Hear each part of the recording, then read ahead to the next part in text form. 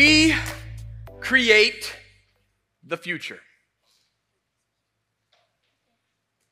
That's actually one of our values here at TLC, which, if I'm being honest, feels like probably the most arrogant value a church can have, right? Yeah, we create the future, dude. All right. So let me explain why we create the future is actually one of our values. We say we want to develop culture-creating leaders to send to culture-creating cities to help plant culture-creating churches to create better futures.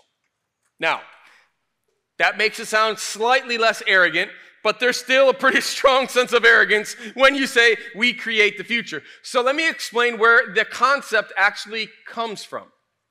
So all the way back at the very beginning of the Bible, in Genesis chapter 1, we're talking the start of the Bible, right? The first chapter, the first book, verse 28, God gives to humanity that is created in His image a commission, a mission, something they're supposed to do, and it's simply this. They're supposed to fill the earth and subdue it and rule over it, okay? The subdue and rule thing is kind of the same idea. So fill the earth, subdue and rule it. Now, subdue and rule to our 21st century modern ears feels almost abusive. All right? However, to the ancient hearers, when those words were first written, it didn't sound abusive at all. In fact, it sounded beautiful, because when we begin to understand what that idea of subduing and ruling means, it means that we're supposed to be, as created in God's image, we're supposed to be the ones who represent God, His love, kindness, and desire for His world to flourish. We represent that God to the rest of creation. So, the word rule or subdue, radah, that's used there in Genesis 1:28 actually means this, that basically God created our world, filled it with amazing raw materials, it's dripping with potential and possibility, and then God commissions humanity as His representatives to partner with Him to bring the world somewhere, all right? Theologians actually call Genesis 1:28 the cultural mandate. God gave the mandate to humanity to actually partner with Him to take all the raw, awesome materials that He implanted in this beautiful, amazing earth and use them to create culture, to create society, to partner with Him in making a world where humanity and the rest of creation can flourish. That's what we mean when we say we create the future. This is actually something God's asked us to do. It's not something that we think we've just made up on our own. Like, well, we just want to be cool. We want to be about the future. No, we actually think that this is straight out of the biblical text. It's why it's one of our values. Now, Genesis 1:28 and the cultural mandate, I think, had mad implications for the Apostle Paul when he's writing the book of Romans. As you guys know, we've been studying the book of Romans. We kicked it off in the fall and really kind of did part 1, the first 11 chapters, and then we kind of picked it back up again, and today is our last day in Romans.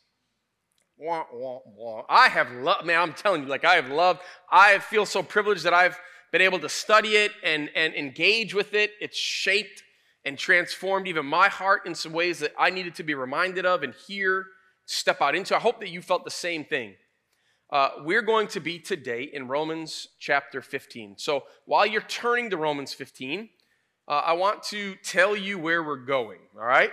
So what I'd like to do this morning is we're going to engage a little bit in Romans 15 as a way to dive into our church's vision. Now, in Romans 15, Paul lays out the mission that God had specifically called him to, as well as a future that he envisioned of what God was asking him to do. We'll talk real briefly about our mission. We spent a few weeks talking about that this fall. And then I want to share with you what we believe is our church's vision. Now,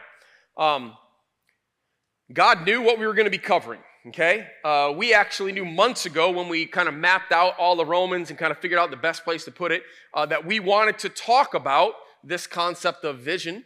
But it was about 3 months ago, without the leadership team knowing that this was coming, that they came to me and said, hey, T, we need a document that like kind of explains our vision. We hear you talk about it a little bit, but there's nothing that you got really written down. And I was like, yeah, you're right. I should probably do that. And they're like, yeah, you should, like now.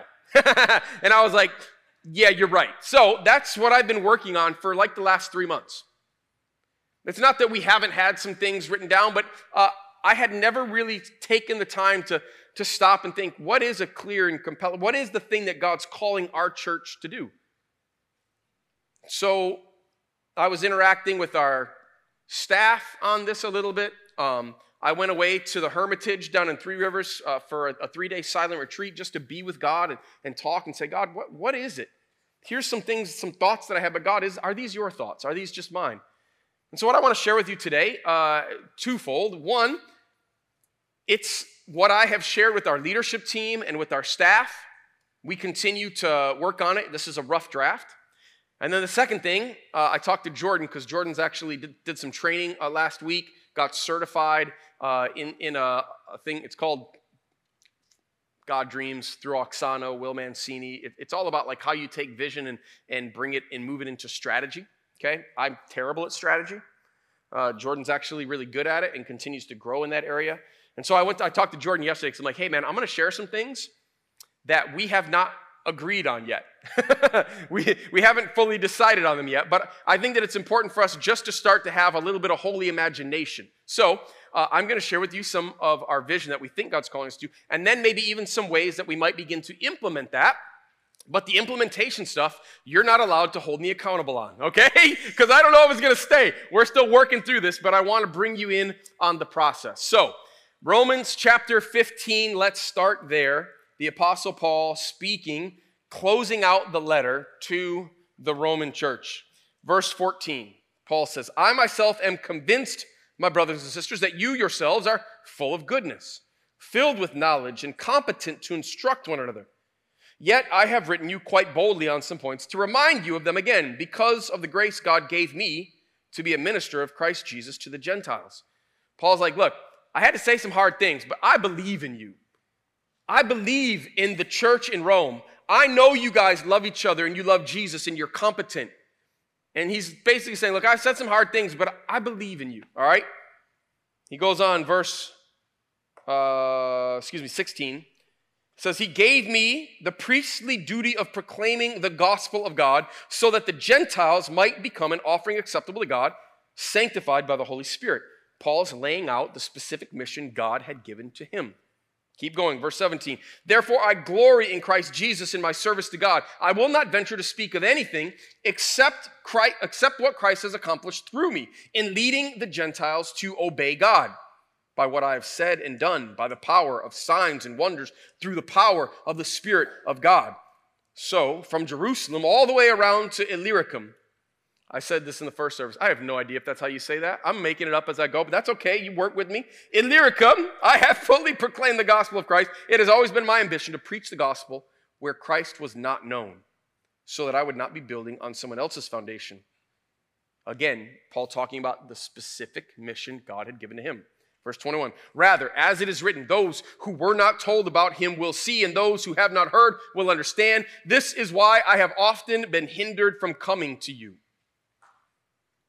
But now that there is no more place for me to work in these regions, and since I have been longing for many years to visit you, I plan to do so when I go to Spain. I hope to see you while passing through, and to have you assist me on my journey there, after I have enjoyed your company for a while. So there's a couple of things here that Paul lays out, specifically his mission. We find it in verse 16 and verse 20. So what did God specifically call Paul to do? Go ahead and turn to your neighbor and tell them what you think it is. You can even get a little cheat sheet because I just told you what verses you can find that in. Turn to your neighbor. What specifically did God call Paul to do?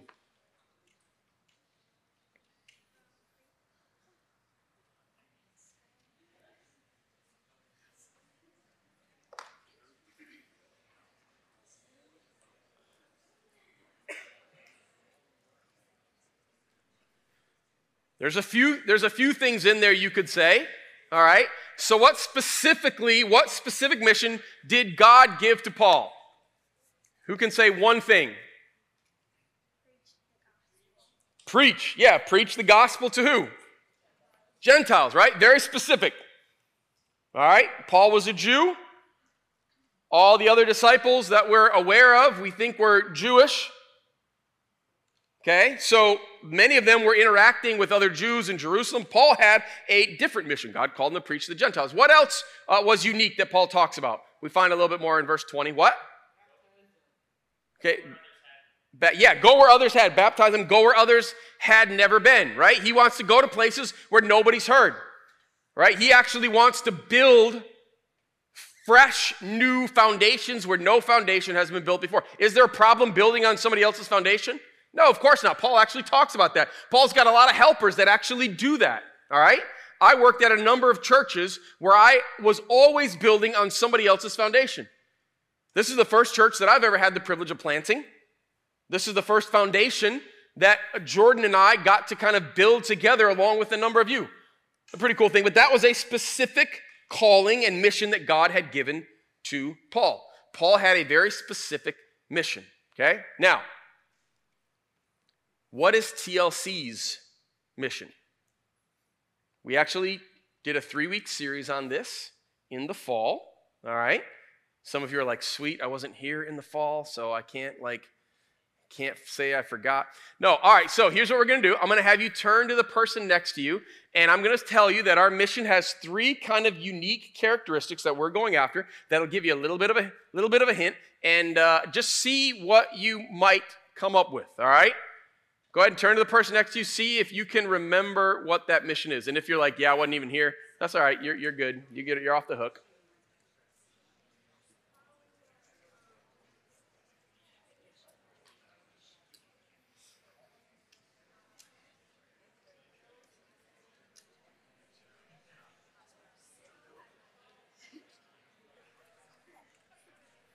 All right, there's 3 pieces to it, okay? 3 pieces. Can anybody name one piece? TLC exists, or TLC is going after. TLC is a what? I heard one. Multiplying, very good. TLC is a multiplying church, right? So we want to multiply leaders. We want to multiply churches. We're a multiplying church, good. That is helping who? Boom! You guys are, oh man, y'all crushing it today. I'm so impressed, Yes, multiplying church, helping the next generation do what? Woo! Come on now. Fall in love with Jesus, that's right. You want to know what TLC's specific mission is? That's it. Yes. Brian got we're getting there, Brian. Slow down, my man. We are a multiplying church, helping the next generation fall in love with Jesus. And if we do those 3 things that God has asked us to do, we will create better futures. We're talking generations down the line. Not just now, but for decades to come. Those are the 3 things that we believe God's called us. Now, that doesn't mean that they're unique to us, okay? There could be other churches in Grand Rapids that have, maybe they don't say it with the exact same words, but that's there. They are a multiplying church. They feel like God's called them to go after the next generation, and they want to help people fall in love with Jesus, okay? There are other churches that have different missions that God has given them, all right? God gets to tell his church, each individual one, what their specific mission is. That's ours. Calvary Church might have one slightly different. Crossroads might have one slightly different. St. Luke's is going to be a little bit different. All right? Ada Bible is going to be a little bit different. Cascade Fellowship, a little bit different. We're not competing with each other. We're actually on the same team, and God's given us slightly different roles. Ours is to be a multiplying church, helping the next generation fall in love with Jesus to create better futures. Now, we have a number of values. Your mission statement, that's like what you do, okay? Values is kind of like the kind of people you want to be while you're doing it, all right? Kind of sets the temperature, sets the culture. Paul also has a number of values as well. Now, they're not laid out the same way that we do. We've got our values like posted on the back wall right back there, you know? When you walk in, you see those every week. hopefully you take a minute and just read them and be reminded. Paul has a number of values as well. He doesn't lay them out the same way, but you can actually read through and you can find what Paul's values are. I'm going to point a couple out to you. Chapter 16, Paul talks about all the different people that he partners with. So I'm very confident that one of Paul's values is lone wolves die. Wow, that's a great value. That sounds really familiar. Another one that Paul has that he writes about all throughout the book of Romans is that he believes that Jews and Gentiles and slave and free and rich and poor and men and women are all supposed to be a part of this mission. One of Paul's values is different is beautiful. Man, blowing your mind right now. Paul's values sound so much like our values. That's so crazy, right? Yeah, and if you were to continue reading in verse 19, he says, by the power of signs and wonders through the power of the Spirit of God. Another one is awe and wonder. Whoa, man, that sounds familiar too. And he also says in verse 20 that we create the future. Oh, wow. And then in verse 18, he says that he leads Gentiles to obey God. We don't play. That's one of Paul's. It's not one of ours, but it's a good one. Paul's like, yo, we don't play. I help people obey Jesus. That's what I do. Maybe that should be one of ours. We don't play. Those are Paul's values, right? We have values too. Talks about the kind of church we want to be as we're accomplishing the mission. Verse 24, though, helps us understand what Paul's vision was, okay? Vision is usually talked about as a picture of a preferred future. Now, I'm not saying that that's what Paul lays out here, but what Paul does lay out is he makes it very clear that he believes that there is a future that he is supposed to be moving towards. For Paul, he has done everything he can all around, it was called Asia Minor at the time, but basically the Middle East and Greece all the way to Rome, and his desire is to head across to Spain. That's Paul's future. Now, I'm not trying to tell you that in verse 24, when he talks about his desire and his plan to go to Spain next, that's like a fully fledged vision script, okay? But what I'm simply saying is in the midst of that, Paul wasn't afraid to look to the future and make plans. He wasn't afraid to say, this is where I think God's calling me, and I'm asking you to help me get there. And friends, that's the same for us. So, what I'd like to do for the rest of our time is simply begin to lay out the vision that we sense God is calling us to go after as a church. Coolio? Then let's go. 10 years from now, we have launched a small family of churches that are helping the next generation fall in love with Jesus. 10 years from now, we've launched a family of churches that are going after some of the same things that we sense God is calling us to do. Now, these family of churches are helping people to actually orient their lifestyle, the way that they live, around Jesus, okay? And we are collectively dumbstruck that God has allowed us to be a part of something bigger than we could have ever imagined for ourselves.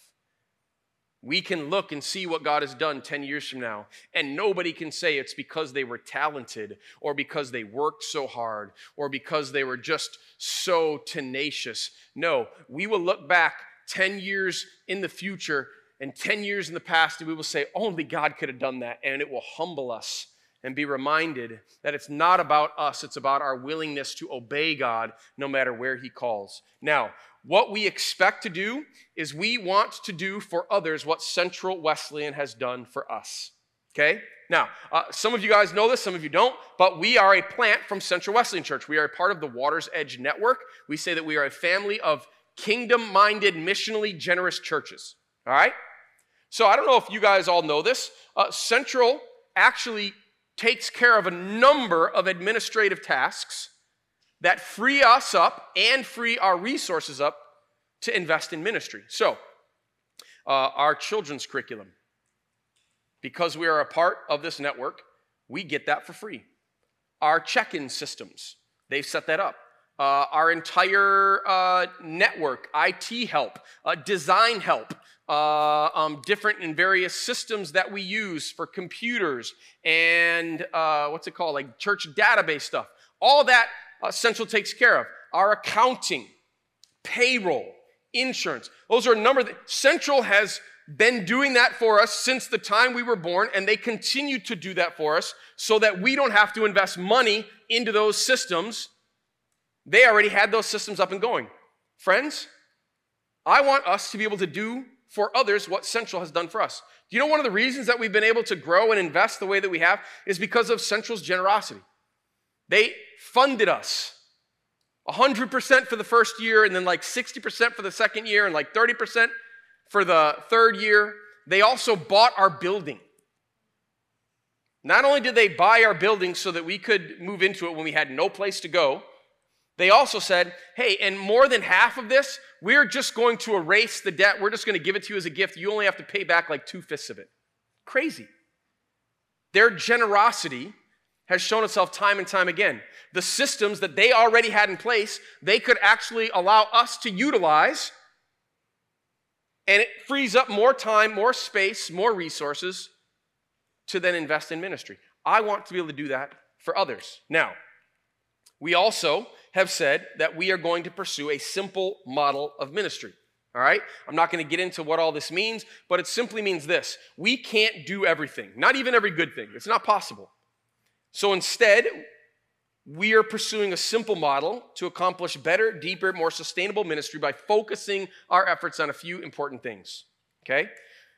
You've heard me say this before, but I want to say it again. We are a church for anyone, but we are not a church for everyone.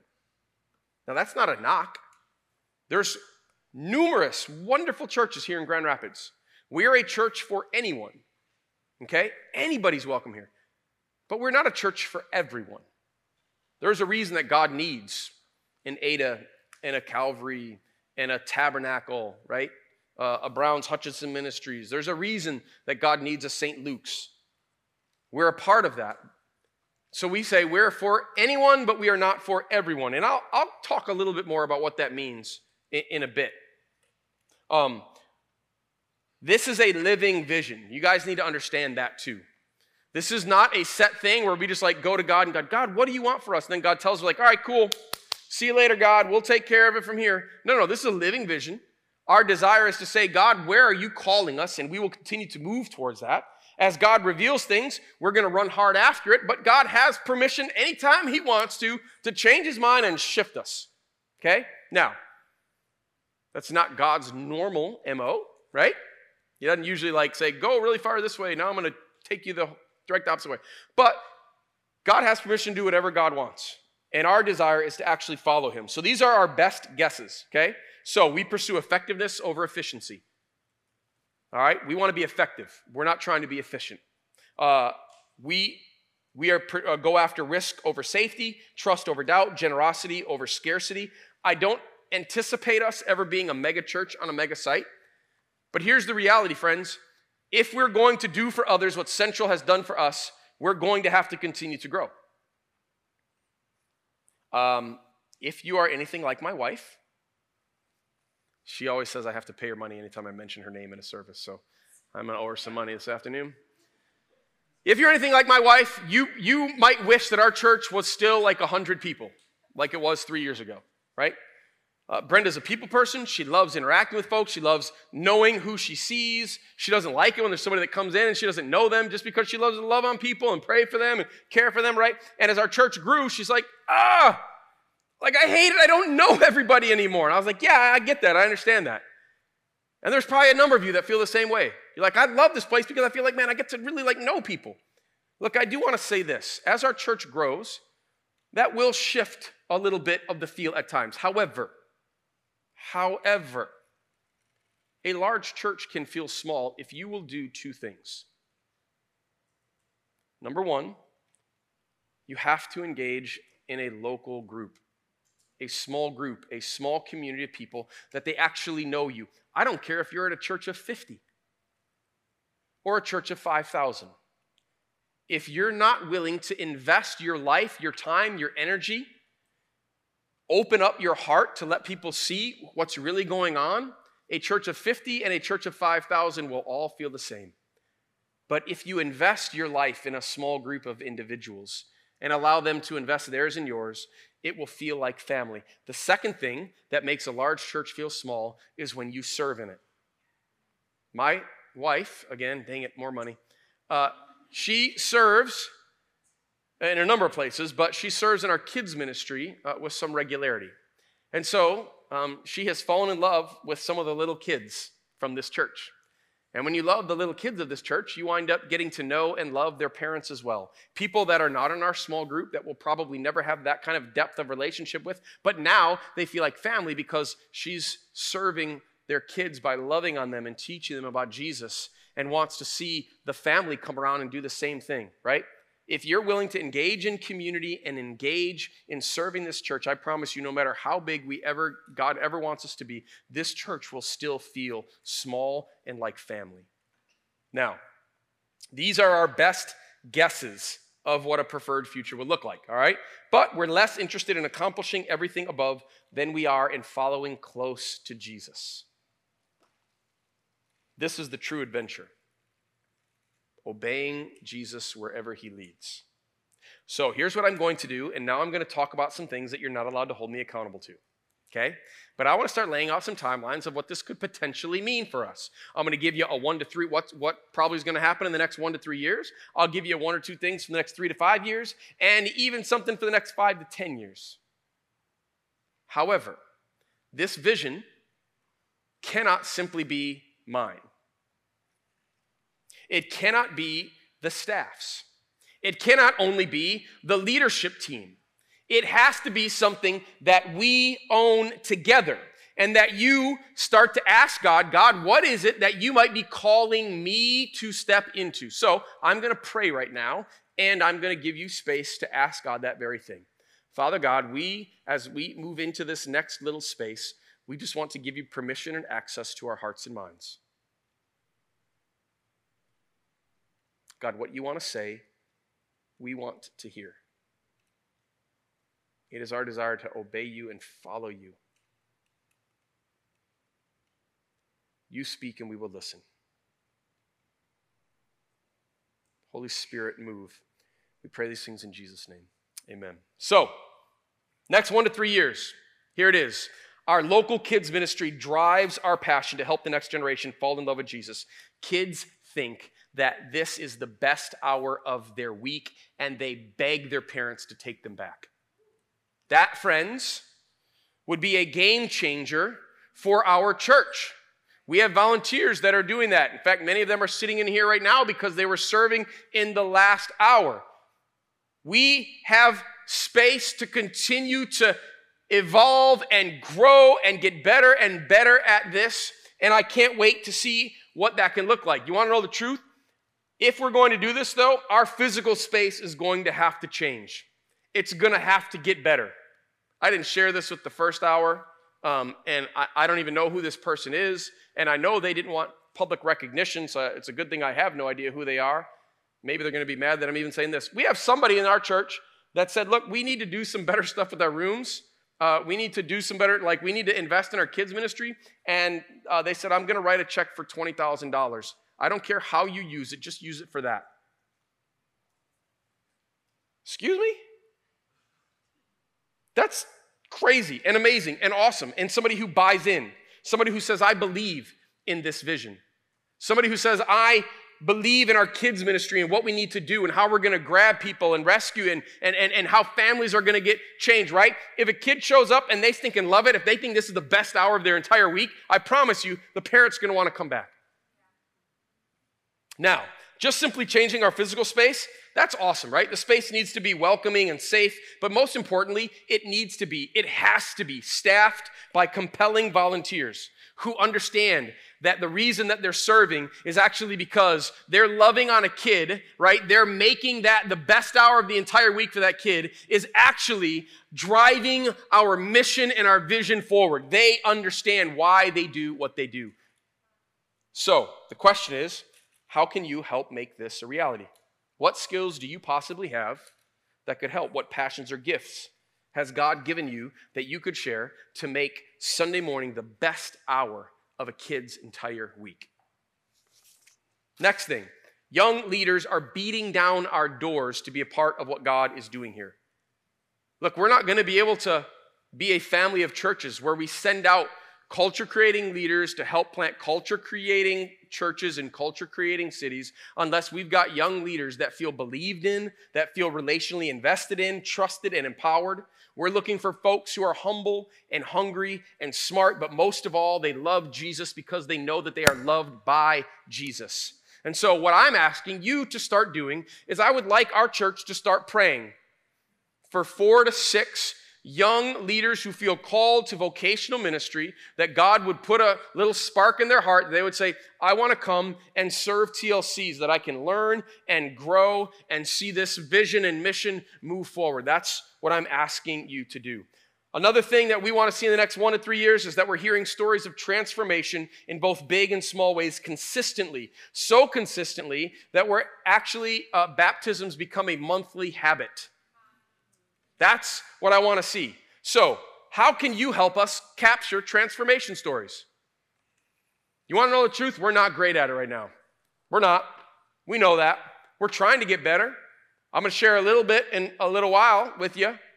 But maybe that's an area you can help us. You know what else is beneficial? When you're so in love with Jesus and love what God's doing here that you just can't shut up talking about it. All right? So, whatever the opposite of shut up is, that's what I'm telling you to do right now, okay? 3 to 5 years. In 3 to 5 years, we see hundreds of new Jesus followers at TLC and the churches we've helped plant because we're so excited about God was doing in our own lives that we just couldn't help but invite others to experience it as well. Now, you don't get to 3 to 5 years unless this is happening in 1 to 3 years too, friends, which means it's happening this month and this summer and maybe even this week. Who could you invite to TLC? I told a story in the first service. Austin's like, you just got to cut that story out. So I'm not going to tell you the whole thing, but basically it was the fact that I like peppermint white mochas. And I'm so excited about our church that whenever I get a peppermint white mocha, a lot of times I can't help but tell the barista, do you go to church anywhere? And most of the time they're like, that's a really strange question when you're ordering a peppermint white mocha. But sometimes I have little invitation cards in my pocket and I'll pull one out and be like, you should come to TLC. Look, y'all can do that too. That's all I'm saying. Y'all can do, I don't have to be the only freak ordering peppermint white mochas and then inviting people, baristas to church, okay? You should do it too. Now, also in 3 to 5 years, our first 2 churches are planted and we're supporting them so that they can grow towards maturity and multiplication. And we're planning for our 3rd church plant. That one seems a little like out there, okay? But again, if this is what God desires, then God's going to be up to something. God's going to make some stuff happen, okay? I can't promise you that I got a locked down, nailed down plan for this, but I do believe that God wants us to actually step out and take some risks, actually step out in faith when it seems like it doesn't make a whole lot of sense financially or whatever the case may be. God will say, step out and see if I don't meet you there. It's going to take some faith, friends, if we're going to plant 2 churches in the next 5 years. But I think God's calling us to step out and take some risks. In 5 to 10 years, we have exceedingly talented people leaving lucrative careers to work in our family of churches because they would rather spend their lives on something that is transformative and compelling, challenging, and eternal. So here's my question. Is this you?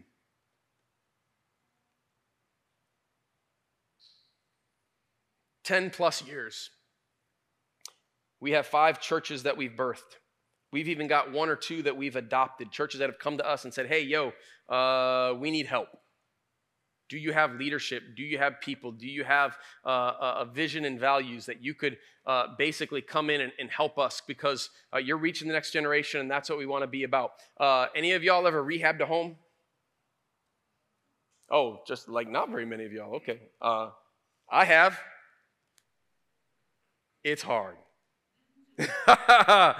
You got to deal with everybody else's mistakes that came before you, right? That didn't actually measure twice and cut once, okay? It's hard, but you know what is awesome about taking something that had kind of fallen in disrepair and lovingly bring it back to life? Woo, that's pretty sweet, all right? Most of the churches I've worked at, that's what I've done. I built on somebody else's foundation. It's also pretty awesome, though, when God says, hey, let's build a blueprint together, and then you and I, we can go drop a foundation, build something up. That's what TLC is. That's pretty awesome, too. I don't know exactly what God wants for us, but I think I wouldn't be a bit surprised if we're going to do a little bit of that and maybe even a little bit of this. So, That means we have to have eyes that are open. We've got to have faith that's willing to engage and say, God, that looks hard, but I'm in, I'm willing, I'm not afraid. So let me ask this question. What happens if we don't run hard after this vision? What happens if we don't do this? Let me tell you what I think happens. People in West Michigan stay marginally engaged in their faith or completely disengage and die assuming they are Christians and spend an eternity separated from God. We live in an area of the country where many people have some connection to church and Christianity. And so they assume that they are Christians because, well, I'm not Buddhist, therefore I must be Christian.